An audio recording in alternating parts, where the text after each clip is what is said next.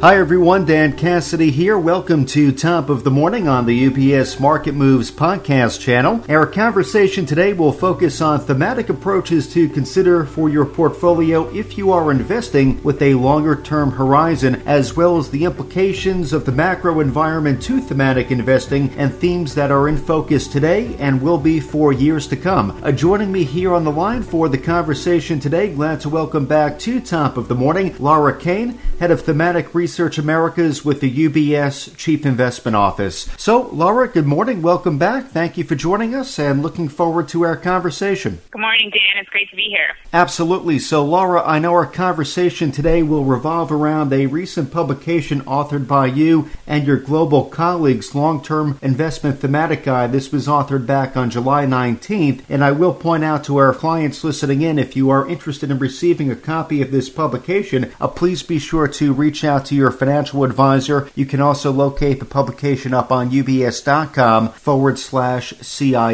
Though, Laura, as you and your colleagues outline within the publication, the pandemic period, it has accelerated the digital transformation of the fourth industrial revolution. So for some context, Laura, can you define that for us and maybe speak to the implications of this acceleration to thematic investing? Sure, Dan, I'd be happy to. So we view the fourth industrial revolution as the next iteration of improvements in automation and connectivity.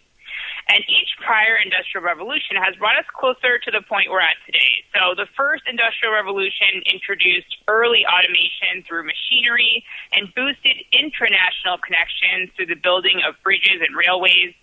The second industrial revolution began when automation enabled mass production and fostered more efficient, productive connectivity through the division of labor. And then the third industrial revolution was propelled by the rise of the digital age and the wonder of internet connectivity, which enabled new forms of communication and completely new business models. So now we are in the fourth industrial revolution, and this is being powered by technologies like artificial intelligence, big data analytics, and a massive network of smart devices. The result will be extreme automation capabilities, which are increasingly blurring the lines between man and machine, and also allowing for unprecedented connectivity across humans and devices all over the globe. And we believe that the fourth industrial revolution will change our perception of what's possible and significantly alter how businesses operate and how they interact with consumers. There will be both exciting new innovations, but there will also be some disruption as this unfolds. So as investors, we need to be forward-looking and distinguish among winners and losers in this quickly changing world. And our thematic research helps us to do this. So turning to the second part of your question, Dan, which is about COVID-19, you're right. We have seen that the pandemic has actually accelerated some of the trends associated with the fourth industrial revolution, in particular those tied to digital transformation. One of the most notable changes that we saw was this rapid shift toward digital and internet-based services. We all began shopping online more frequently, watching more Netflix. We also saw telemedicine usage surging, and we believe that some of these behaviors are going to continue, and we're going to see penetration rates rise for these digital services, and this benefits some of our long-term themes like e-commerce and fintech and health tech as a few examples. We also saw businesses rethinking their supply chains. The pandemic exposed the vulnerability of global supply chains, and one of the consequences is that companies now want to diversify where they're sourcing inputs from, and they want to bring manufacturing closer to home. So as this unfolds, we expect that we're going to see more demand for things like factory automation technologies and robotics, because in the developed markets, there's higher labor costs. So we think we're going to see more technology in the manufacturing process. And again, that will benefit some of our themes like our robotics and automation theme. We also expect to see companies investing in upgrading IT networks and investing in cybersecurity in efforts to better support a more distributed workforce. So more of us are working from home these days and likely will be in the future, and also to improve business resiliency as we look ahead. So So to sum up, the pandemic has fast-tracked the fourth industrial revolution, and a number of our long-term themes are well-positioned to benefit from this transition. And these themes really range from both tech-oriented ones like enabling technologies and robotics, but also looking at finding disruptors and innovators across nearly every industry, from the consumer industry to financials to healthcare, and that ties back to some of those themes that I mentioned, like e-commerce and fintech and health tech. So there really are a wide number of implications from an investment perspective, not just of the fourth industrial revolution, but also some of the kind of post-pandemic knockdown effects that we're seeing. Maybe, Laura, we can run with that a bit further, and I know we'll be diving into some of these specific themes in just a few moments. Though with that backdrop in mind, this evolution of consumer behavior, business practices, and now we have a better understanding of what's to come, looking out now over the next 10 years, the next decade, what secular trends, Laura, have been identified by the Chief Investment Office that will endure and stand to be relatively resilient from periods of economic or even geopolitical turbulence? Yeah, it's a great question, Dan. And what we've done is we've really oriented our thematic research framework around three secular trends that we believe will endure through economic downturns, through political uncertainty, through pandemics as another example. And the reason we do that is we want to make sure our investment ideas are grounded in trends that are kind of near certain to play out. So the three key trends are population growth, aging, and urbanization in emerging markets. So let me touch on each one of those in a little bit more detail, and I'll talk about how they inform our investment choices. So the first trend, population growth. So the global population is set to reach 10 billion by 2060. This is up from about roughly 7.5 billion today. And importantly, it's not just the growth, but where it's occurring. So over half of the projected population growth between now and 2060 will come from just 9 countries, all of them in the emerging markets except one, which is the U.S., due to immigration patterns. The second major trend, aging. So the global population is getting older and living longer. By 2060, there will be 10 times more people over the age of 100. And then urbanization. So by 2035, we will have more than 48 megacities with a population size of 10 million or more. And these megacities will be concentrated in the emerging markets. In fact, by 2100, the largest city will be Lagos, Nigeria. And I would say of the three trends, the one that we get the most questions on in terms of whether it really will endure is this urbanization trend. With the pandemic playing out, we saw, more social distancing measures. We saw increased rates of working from home and things like that. So I think there's more question marks around urbanization in developed markets, and that really kind of wasn't what we were focused on in terms of our framework. So our framework is actually really focused on urbanization in emerging markets, and that really hasn't changed because in emerging markets, the move towards cities is more of a necessity than a choice. As we see, the types of labor availability change, and as we see people migrating towards cities to achieve a better standard of living and more kind of office-based work. So that transition from, an agricultural, mostly agriculturally focused labor market to one that encompasses so much more. So we don't expect that trend to be upended by the pandemic. So what do these trends mean for investors? Well, we envision a world with a larger, older, and more urban population. And in that context, we expect to see the demand for certain goods and services shift. And it's those companies that are meeting the demands of the next generation that are most likely to outperform. So let me walk through a couple of examples in terms of how the trend translates to an investment opportunity. So, for example, if you think about the population growing, we're going to see greater demand for water, as an example, especially in areas that already struggle with water scarcity. Today, already 2 billion people worldwide don't have access to safely managed drinking water. So from an investment perspective, we see opportunities in water utilities, companies with exposure to water infrastructure and industrial equipment, and technologies like smart meters. So all of these types of companies help to alleviate the water scarcity challenge.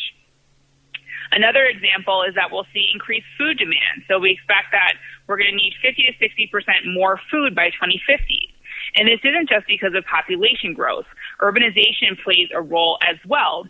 As we see urbanization unfold, we see higher incomes in emerging markets, and this translates to more demand for protein and meat in particular, which is more resource intensive to produce. So when we think about investment opportunities for the future, that includes areas like smart agriculture, plant-based meats, and vertical farming. And then finally, let's touch on aging. So aging will likely translate to more demand for healthcare services, especially for treating age-related diseases like cancer, as an example. So we do have a theme on oncology.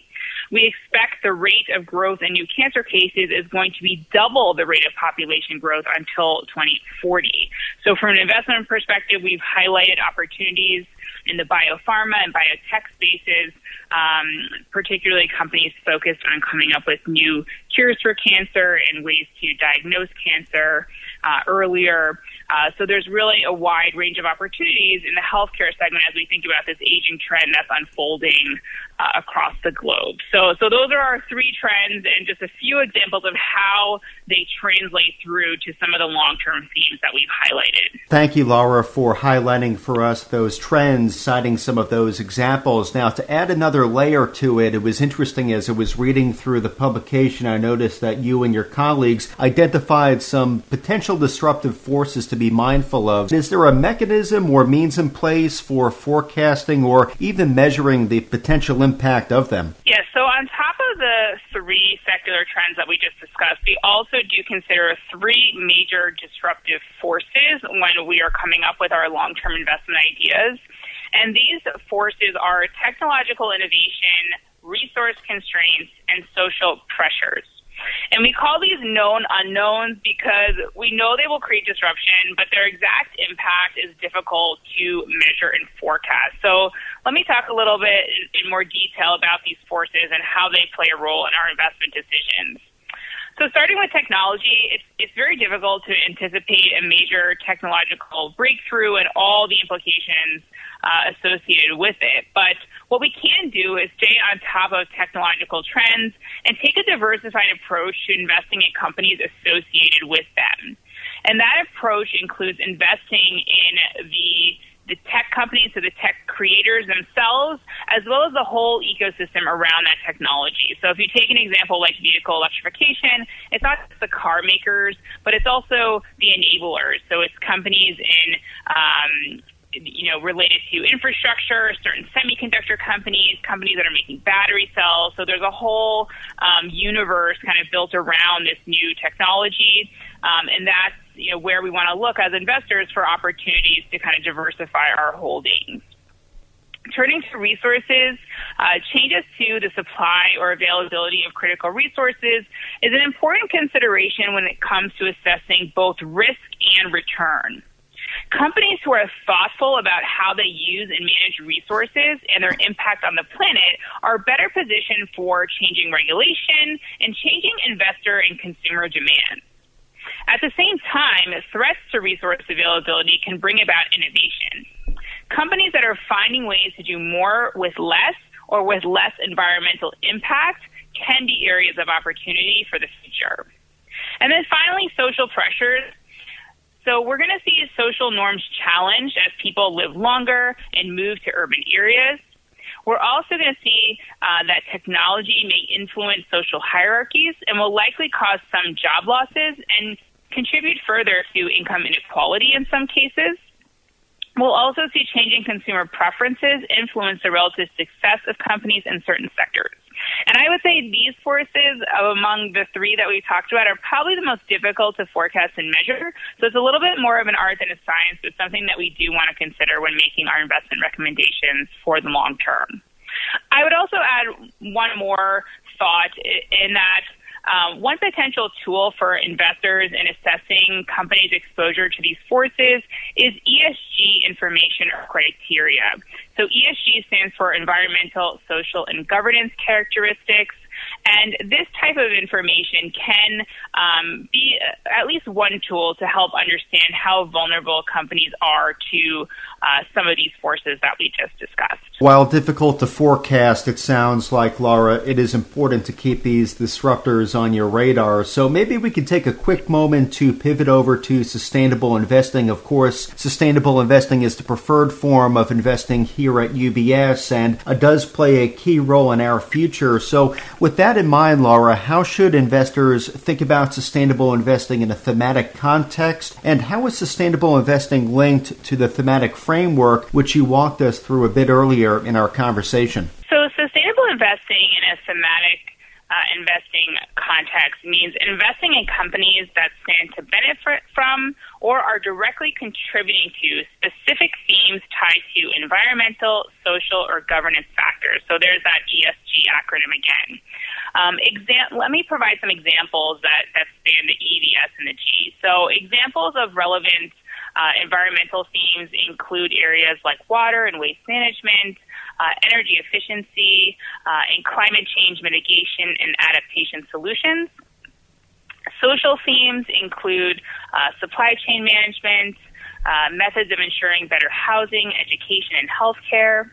And governance themes address issues like board diversity and corporate transparency and executive compensation, just as a few examples. And while it could be argued that all long-term themes relate to sustainability in some way because we're focused on these trends of population growth, aging, and urbanization, but we do try to distinguish among them. And the way that we do that is we look for alignment with the United Nations Sustainable Development Goals. So we don't consider all of our long-term themes sustainably as sustainable. We do a rigorous process to really understand, if the theme is actually helping to achieve those UN SDGs and whether they're helping to advance some of the underlying targets within those 17 goals. So just to sum up and put things in a broader context, investing in sustainable themes is just one way to invest sustainably. So there's other sustainable investment strategies like exclusion, ESG integration, and impact approaches. So the best way to think about it is that themes can be part of a wider sustainable investment approach. So, Laura, before we close out, maybe we can hit on one more point or 25 points for that matter, because I know within the publication there are 25 longer-term investment themes outlined. Of course, we won't have time to cover them all, though we do encourage our listeners, especially our clients of UBS, to sit down with their financial advisor, have a conversation, and review these investment themes within the publication. Though, are there any in particular, Laura, that you would like to highlight for us today? Yes, so it's a great question, Dan, and I would say that we tried to make things easy in the new publication by having a one-page summary of each of those 25 themes so that it wouldn't be too overwhelming for our advisor and client population. So with that, I would say focus on those themes that have been accelerated by COVID-19, and that includes themes tied to digital transformation, which we've already touched on, and also those tied to sustainability. As the world recovers from the pandemic, we're seeing momentum toward rebuilding more resilient global economies that are better prepared to withstand the next crisis, whether that be health-related or environmental. So let's start with the trend of digital transformation. Two of our preferred themes are fintech and health tech. So in fintech, we are seeing a strong growth potential in digital payments, for example, which saw a boost from the surge in online shopping during the pandemic. And according to a MasterCard survey, almost 7 in 10 consumers say the shift to digital payments will likely, and nearly half of consumers plan to use less cash in the future. We're also seeing innovation in the way of making financial services more efficient and more widely available to the masses, and this includes areas like automated mortgage workflows and the rise of online trading platforms. Turning to health tech, healthcare is really undergoing a transformation. It's one of the largest yet least digitized sectors today, and the pandemic served as a reminder of the need to have robust, efficient, and accessible healthcare services in the future. So we see investment opportunities in areas like telemedicine, wearable devices, and digital platforms for the management of chronic diseases. And then as more industries undergo digital transformation, we're also seeing changes and improvements to IT infrastructure, as I mentioned earlier. So 5G and cybersecurity are two other areas I'd highlight here in relation to digital transformation specifically. And then finally, shifting toward our other major trend, which I mentioned, which is this momentum toward a more sustainable economy. We also have a positive view on green technologies, or green tech. Now, green technologies are focused on aiding carbon emission reduction efforts. And this term of green tech really aggregates elements of several of our longer-term themes, like clean air and carbon reduction and smart mobility, as a couple of examples. And some of the investment opportunities that we highlight within this broader heading of green tech include renewables, electric vehicles, energy efficiency technologies, and enabling technologies like semiconductors. So there's a lot of different opportunities tied to this idea of moving toward a more sustainable world. And for more on these themes that I just discussed, I would recommend looking at our publication series, Investing in the Next Big Thing. So I'll wrap it up there, Dan. Well, Laura, thank you for hitting on just a few of, again, what are 25 longer-term investment themes outlined within the publication. And again, just to emphasize what Laura just mentioned, we do, of course, encourage our clients listening in especially to contact their financial advisor, have a conversation, and further explore these investment themes to determine what might be a suitable fit for their circumstances and investment horizons. Though, Laura, very productive and insightful conversation today. Thank you for covering all of that ground for us. Looking forward to tracking the progression of these themes, and thank you again for your time and insights. Appreciate it. Thanks for having me, Dan. Thank you, Laura. And again, today we've been joined by Laura Kane, Head of Thematic Research Americas with the UBS Chief Investment Office. So as a reminder to our clients and our listeners, the UBS Chief Investment Office does author a variety of publications and blogs that touch on timely market developments, asset classes, and portfolio allocation. These resources can all be located on ubs.com/CIO, including the publication which Laura has been making reference to during our conversation today, Long-Term Investment Thematic Guide. That again was authored on July 19th. So for clients of UBS, you can contact your financial advisor if you would like to learn more about the topics covered on today's podcast, or if you would like to receive a copy of that publication directly. Top of the Morning is part of the UBS Market Moves podcast channel, which is available where podcasts are found, including on iTunes, Spotify, TuneIn, Stitcher, and Pandora. Visit ubs.com/studios to view the entire podcast offering, as well as the new UBS Trending video series. From UBS Studios, I'm Dan Cassidy. Thank you for joining us. UBS Chief Investment Office's investment views are prepared and published by the global wealth management business of UBS AG or its affiliate, UBS. This material has no regard to the specific investment objectives, financial situation, or particular needs of any specific recipient and is published for informational purposes only. As a firm providing wealth management services to clients globally, UBS AG and its subsidiaries offer both investment advisory services and brokerage services. Investment advisory services and brokerage services are separate and distinct, differ in material ways, and are governed by different laws and separate arrangements. In the USA, UBS Financial Services Inc. is a subsidiary of UBS AG and a member of FINRA SIPC. For information, please visit our website at ubs.com/working with us. For a full legal disclaimer applicable to the independent investment views produced by UBS, please visit our website at ubs.com/CIO-disclaimer.